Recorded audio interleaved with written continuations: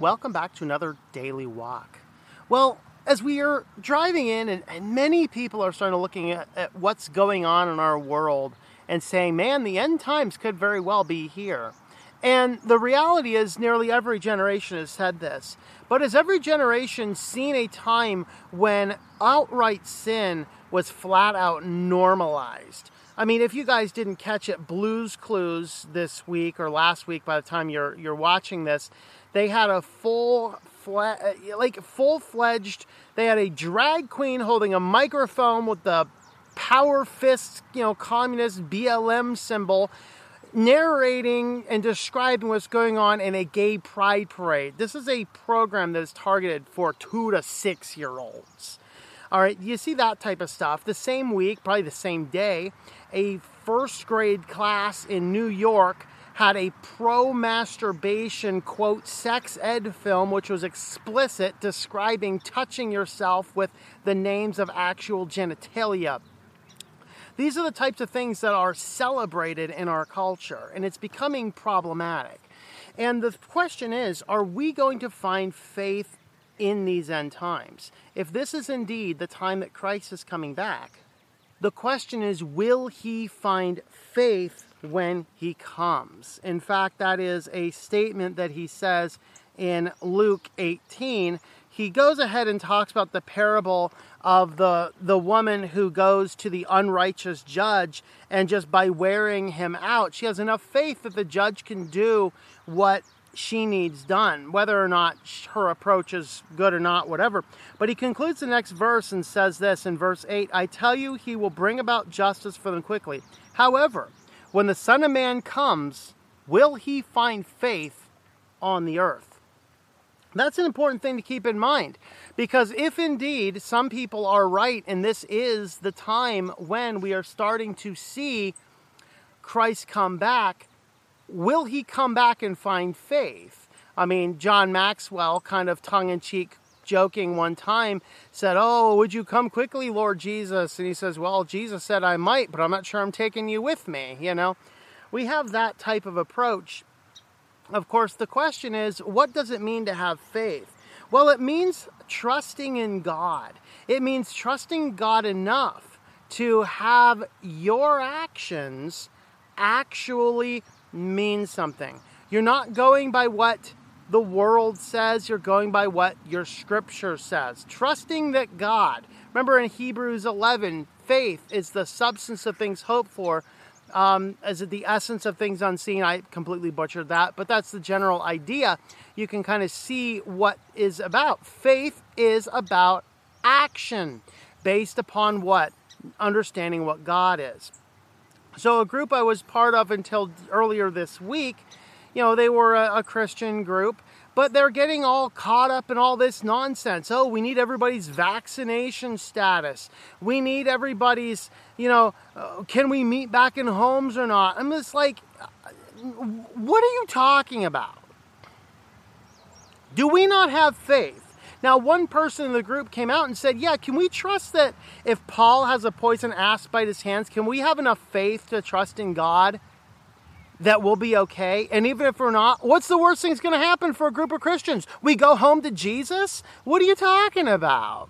And so I'm just like, that's just a lacking of faith. Ooh, let's find out what everybody's vaccination status. I mean, I could say some extra things, but I don't want to get this channel copyright striked or community striked as well. But regardless, the fact of the matter is, we have right now a world, a church that is so devoid of faith. And as I was reading my Bible this morning, and I'm doing my annual read through, and I'm in 2 Chronicles right now, and I'm in a chronological Bible, so I'm reading all over the place. But I read this part in 2 Chronicles 16 today. This is King Asa. Now, King Asa was called a good, righteous king. He walked in the ways of David, is what the Bible tells us. It says, yeah, you didn't take down the high places. Shame on you for that. But for the most part, you weren't the ones visiting them. You say, okay, there's high places. I don't want to see it. As the king, he should have taken them down. This is why there were other kings that were more praised for taking down those high places. He never did that. But regardless, At one point in time in his life, he comes down and this other kingdom is coming against him.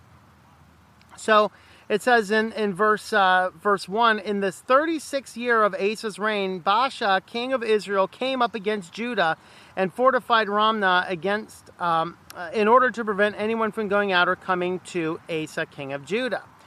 But then it says in verse 2, Asa brought out silver and gold from the treasuries of the house of the Lord and the king's house and sent them out to Ben-Hadad of Aram, who lived in Damascus, saying, let there be a treaty between me and you, and between my father and your father. Behold, I send you silver and gold.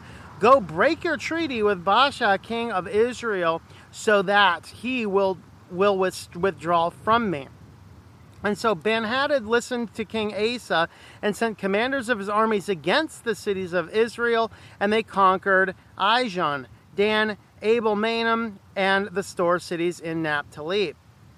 When Baasha heard of it, he stopped fortifying Ramah and stopped his work. Then King Asa brought all Judah, and they carried away the stones of Ramah and its timber, in which Baasha had been building, and with them he fortified Geba and Mizpah. Now, what you see here is a guy's like, okay, someone's doing battle with me. I'm going to bribe their ally to flip sides, and now you're going to come over and be on my side instead of on their side. And then he did that. End result, he won the battle. That is the very thing that goes on in so many churches today. It's so pragmatic. Oh, we just did whatever it took. We got the victory. We got the souls saved. We got the big church building. We got everything we need. But this is not the end of the story. In verse 7, he picks this up.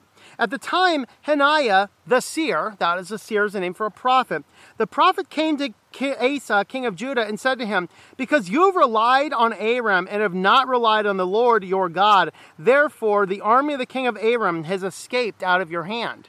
In other words, yeah, you were supposed to destroy them too, but now they're your allies. They've escaped.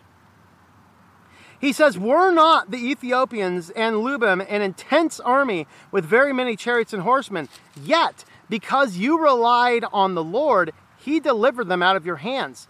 For the eyes of the Lord move to and fro throughout the earth, that he may strongly support those whose heart is completely his. You have acted foolishly in this. Indeed, from now on, you will surely have wars. And then, of course, what happens? Well, you got to shoot the messenger, of course, because you can't possibly shoot God. Verse 10, Asa was angry with the seer and put him in prison, for he was enraged at him for all this. And Asa oppressed some of the peoples at the same time. So here we see Asa doing a worldly thing.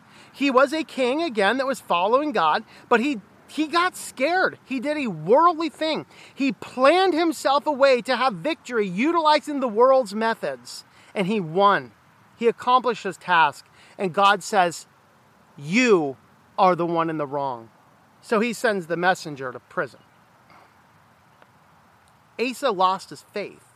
Now, I'm not saying Asa's in hell. That's not what I'm saying. What I'm saying is that he did what we tend to do. Will God have faith? Well, the question is this. Are you relying on worldly plans, or are you relying on the word of God? Are you going to sit back and say, I'm just going to do whatever I can in my own worldly heart to solve my problems, or are you going to bring them before the Lord Jesus? This is what Christ is talking about when he says, will he find faith when he comes? And I got news for you guys. If you do not have faith when he comes, it is a very distinct possibility you may not be among those who are called. I just want you to think about that. Now, with all that being said, guys, we have to understand God is looking for faith. He's looking for the faithful ones. Who is it, those that are saved? It's those who persevere through the trials and the tribulations that are coming. Don't be duped into thinking we won't have troubles and persecutions and trials. Oh, we're just going to be taken on out of this and then the bad stuff's going to happen. No, the Bible's pretty clear. The bad stuff's going to happen first. And those that still trust in God through the midst of the bad stuff, those are the people who persevered to the end. Those are the people that had faith in the Word of God. Will he find faith when he comes? That is the thing you need to question yourself. So start living by faith. What does that mean? Spend time in the Word of God. It means spend time in prayer.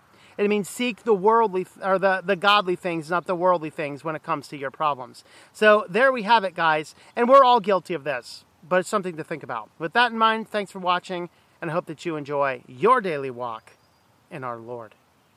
Thank you for tuning in. Our Walk in Christ podcast is a listener-supported presentation. For more information about how you can help, check out ourwalkinchrist.com/support or our Patreon page at patreon.com/TomM. That's TOMM.